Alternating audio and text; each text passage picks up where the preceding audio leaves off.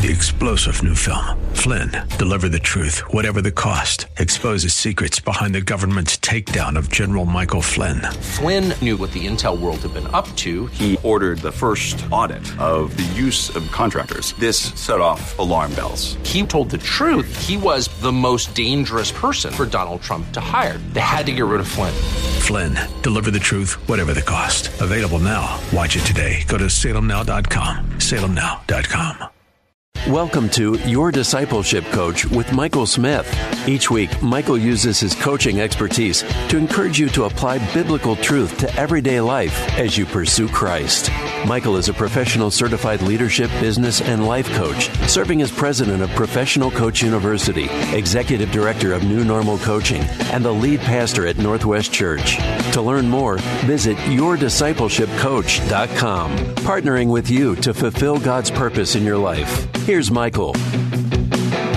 Thanks for tuning in to today's episode of Your Discipleship Coach, partnering with you to fulfill God's purpose in your life.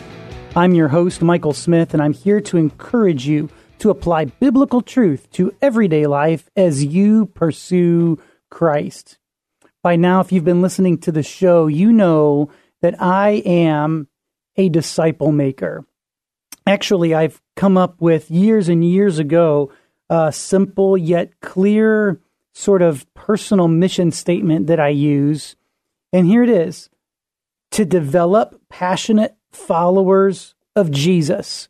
It's a simple statement, but it really supports this idea that I am a disciple maker. So this is who I am, and it is also what I do. You know, over the course of the years, I have made disciples because I've served God's church as a pastor, as a lead pastor, as a staff pastor, and through opportunities to speak and to preach or to teach or to be in relationship with others, I have made disciples.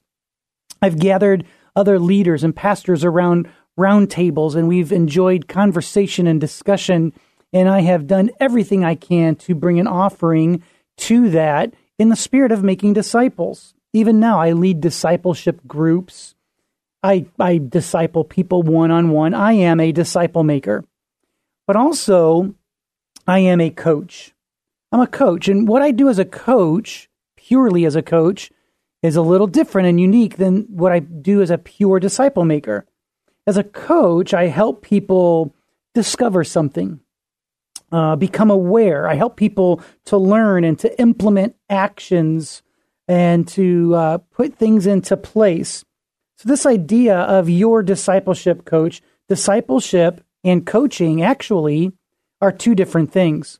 So in today's episode, I'm going to talk about discipleship and coaching, and this is part one of a two-part series. So today's episode is discipleship and coaching part one. Next week, you'll listen in and you'll hear discipleship and coaching part two. But I want to get started with a question. You know, if you were to ask the average person in the United States, who is God? The question is, I wonder how their answers would vary. I did a quick poll of some random people. I actually talked to my kids and asked them to do the same thing. And here were some of the answers when we asked the question, who is God? One answer was, there is no God. Another answer, we are our own gods. I'll give some other answers. The supposed creator of the universe. Here's an interesting one. God is the head of most religions. Who is God? A supreme being that is worshipped, or a supreme being who judges people who do wrong. It's intriguing to think about what people, just everyday people, think about who God is. You know, really, I want to ask this question: how might you hear versions of these answers if you were to randomly ask the question, who is God? I actually was coaching someone this week, and they were spending about a week with several people, and this person I was coaching was one of two people that were believers in the group. And we actually talked about the worldview of those people in that group, and that group might have answered in a diverse way. But I wonder how people in your life would answer the question, who is God? What about the family that sit around your dinner table? How would they answer the question, who is God? How would the people that you work with answer the question, who is God? Or the people that you live by in your neighborhood? The question is, I wonder how people would answer the question, who is God? And the truth is you. As you listen in today, you are likely to answer this question differently than the average person. You might say something like, God is my Lord. God is the one true God, Father, Son, and Holy Spirit. You might answer it in so many different ways.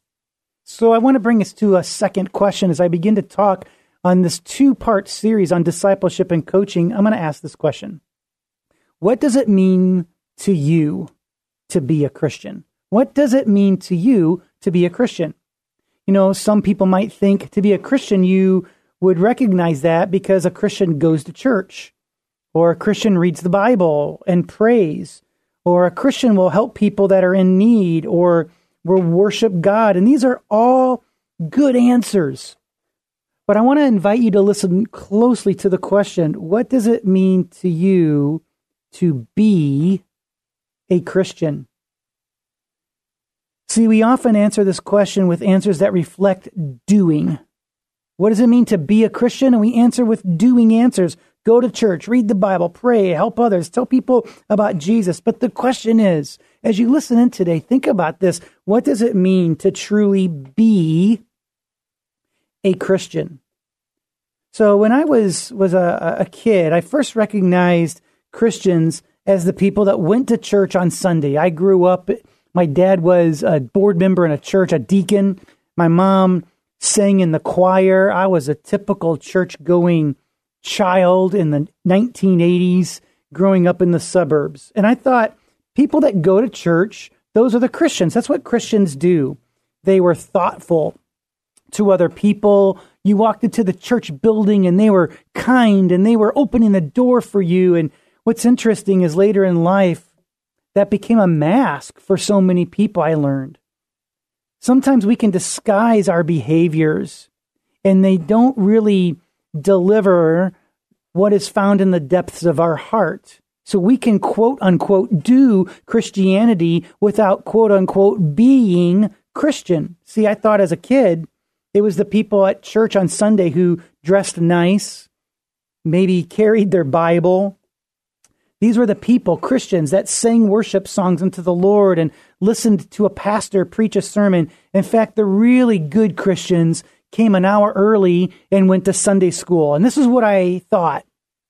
But I learned later on in life that Sunday and every other day of the week should really not look any different in a Christian's life. See, Christianity is not about putting on certain behaviors to impress people on one particular day of the week. So the question, what does it mean to be a Christian? And this is so important as we talk about coaching and discipleship in the second half of the show, and also next week in part 2 of our 2-part series. What does it mean to be a Christian? When we are Christian, it means that we have been forgiven of our sins through God's grace. So what does it mean to be a Christian? It means to be in the state of being forgiven of our sins and to have faith and trust in God. Some people describe it like this, that we are saved by grace, by God's grace, by grace through faith. And there's some truth in these components that God has this activity of offering grace, and we have activity to have faith in Him. So this idea, what does it mean to be Christian? It means to be like Christ, to be Christ-like. Because after all, we are children of God when we accept Jesus as our Savior.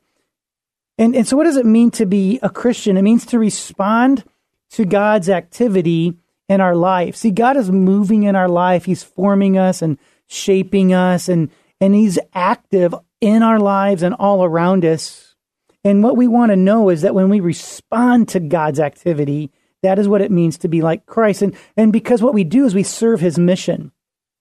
This reminds me of the story of the Good Samaritan. And you'll be familiar with this because we're aware that this guy was beaten up and laid on the road for dead in this story, and a priest walks by and was busy. We get the idea that he was on his way to maybe do some temple duties or something like that. And then a Levite who might have been expected to help this man that was beaten up and robbed also walked right by him. But an unexpected response from a Samaritan who reached down and helped this guy who was beaten up and left on the side of the road, if you will. He's the one that helped him. And really, all three of these people, a priest, a Levite, and a Samaritan, had what we could say are Christian thoughts. But true Christianity was shown by a Samaritan in this story. And it was not just the action of the Samaritan. It was an overflow of what would have been in the Samaritan's heart. And so this is what it means to be a Christian, is to overflow out of our heart God's heart. See, Christianity is more than avoiding bad behaviors. Christianity is more than doing good behaviors. I describe it like this: Christianity is a following. The Christian life involves discipleship. So today's show is about discipleship, and we're going to get into the fact that discipleship and coaching can work together. Discipleship is this spiritual formation of our lives.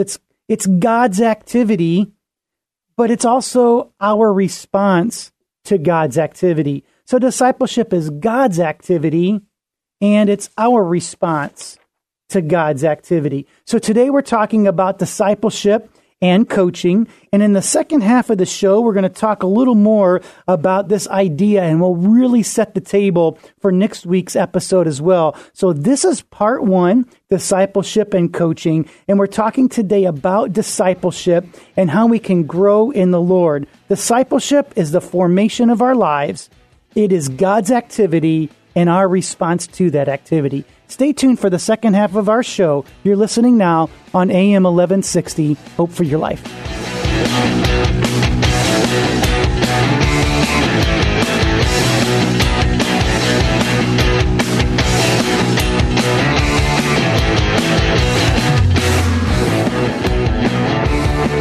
And we're back. Thank you for staying tuned to Your Discipleship Coach, partnering with you to fulfill God's purpose in your life. And I'm your host, Michael Smith. I'm here to encourage you to apply biblical truth to everyday life as you pursue Christ.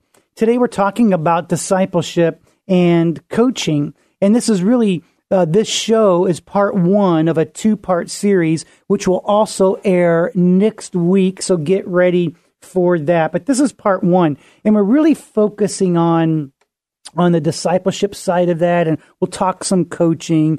And next week, we're going to break down the difference between coaching and discipleship and how they work together. So I hope that today's episode stimulates your mind and your thinking, and it encourages you to listen in next week as we talk about the difference between discipleship and coaching.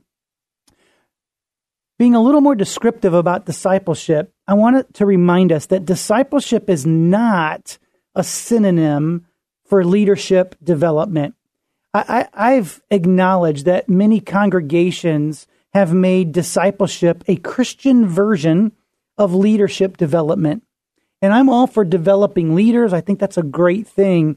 But discipleship is not leadership development. In fact, I proclaim that it is the exact opposite. Discipleship is followership development. See, a Christian is a follower.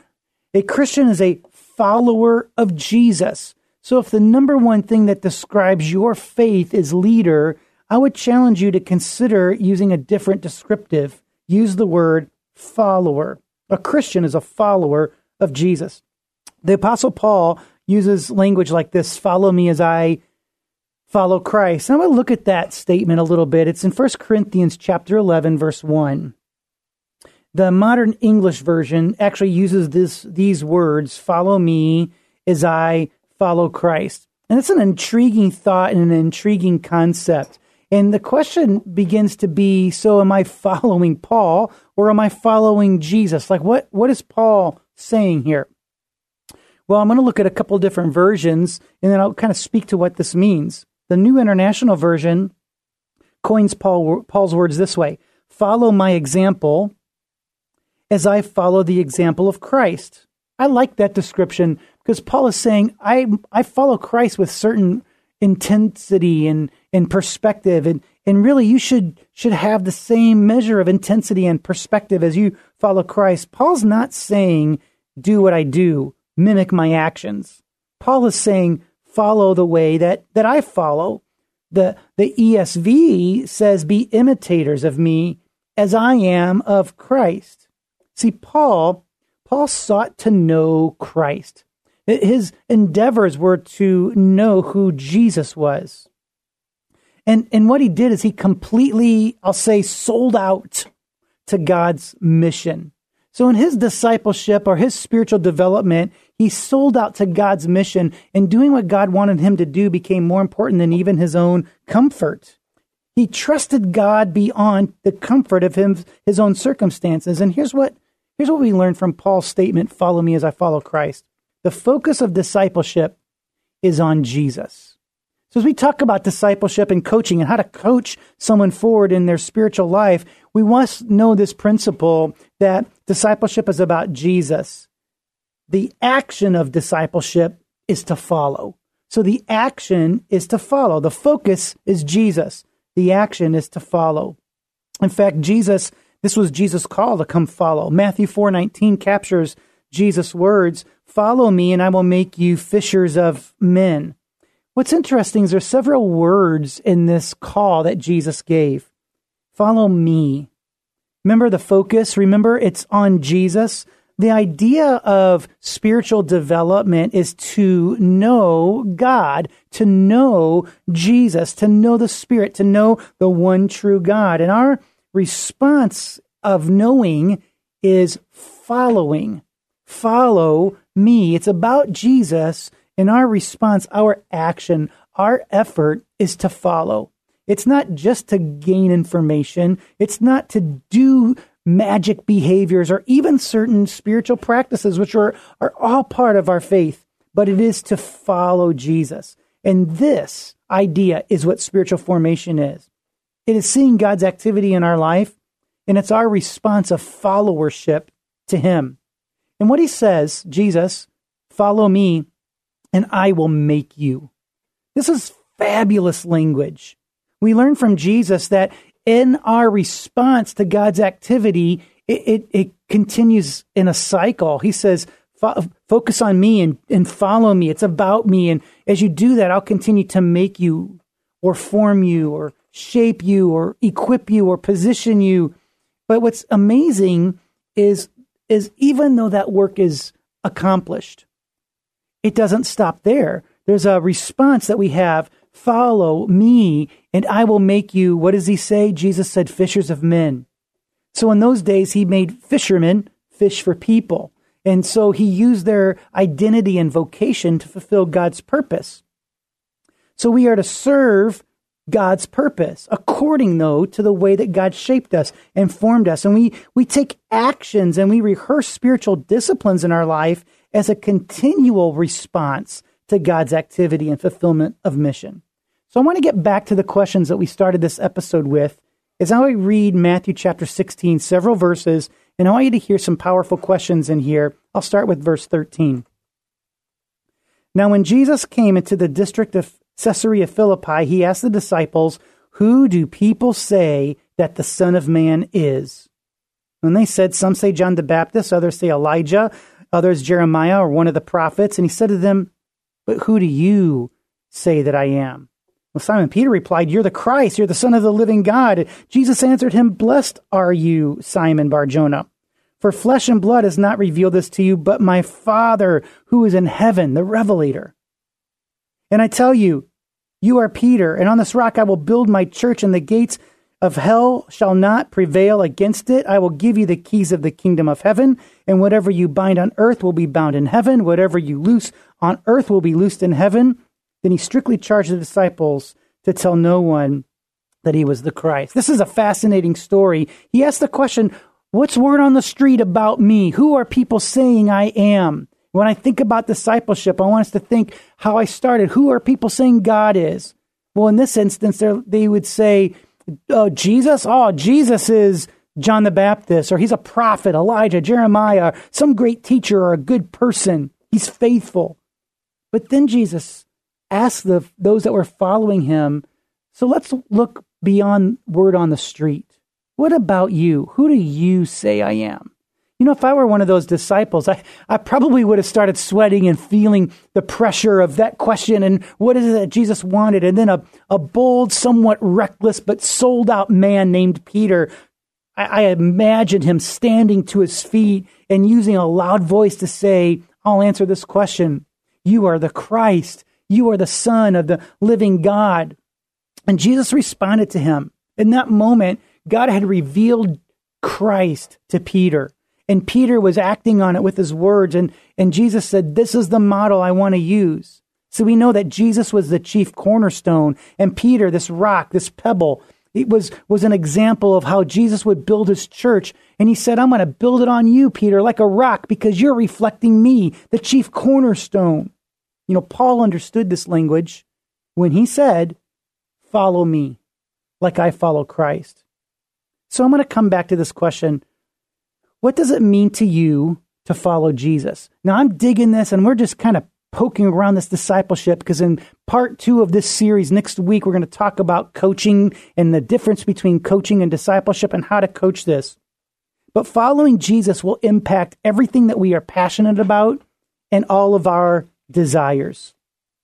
It will impact everything that we believe and all of our behaviors, all of our values. It will impact what we do, what we don't do, what we say, what we don't say, where we go, where we don't go. It will impact what we think about. It will impact what we talk about. It will impact what we value. But behaviors alone do not earn spiritual credibility. See, behaviors and spiritual practices, they're an overflow of our heart. They're a reflection of our spiritual credibility. The truth is, we only serve an audience of one. We only serve God. So this is part 1. We're going to dig into part 2 next week, but I'm going to end today by asking this question. Are you curious if you are ready to receive coaching, maybe discipleship coaching? You can visit yourdiscipleshipcoach.com and take our free coaching readiness questionnaire. And we'd love to hear from you. Please be sure to follow this show and our podcast. Thank you so much for listening today to Your Discipleship Coach, partnering with you to fulfill God's purpose in your life. Today's show has been brought to you by our sponsors, Heritage Counseling Center at heritagecounseling.com, Chicago Indian Church at chicagoindianchurch.com, and Professional Coach University. Maximize your potential at Professional Coach University. You can become a certified coach or invest in yourself through personal development opportunities. Just visit professionalcoachuniversity.com. Hey, stick with us next week as we do part 2 of discipleship and coaching. We're going to break down the difference between coaching and discipleship, and we're going to coach you in your spiritual life. I want to tell you, I am for you, and God is for you. And if God is for you, who could be against you? Thanks for listening. You've been listening on AM 1160. Hope for your life.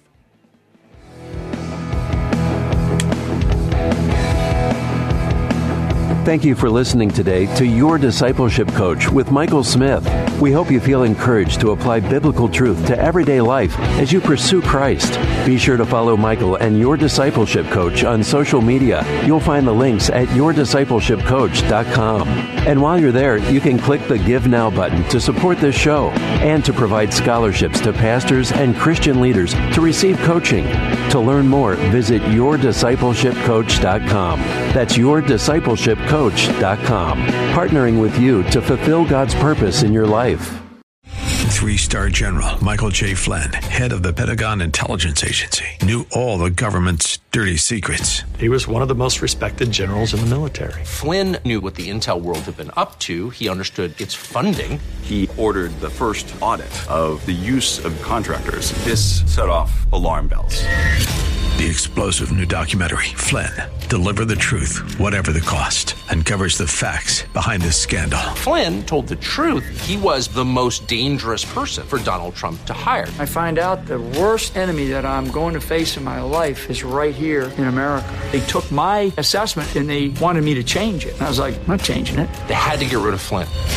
With in-depth interviews, archival footage, and never-before-seen personal records of the man behind the headlines. I just felt like I was drowning. Flynn, deliver the truth, whatever the cost. Available now. Watch it today. Go to salemnow.com. salemnow.com.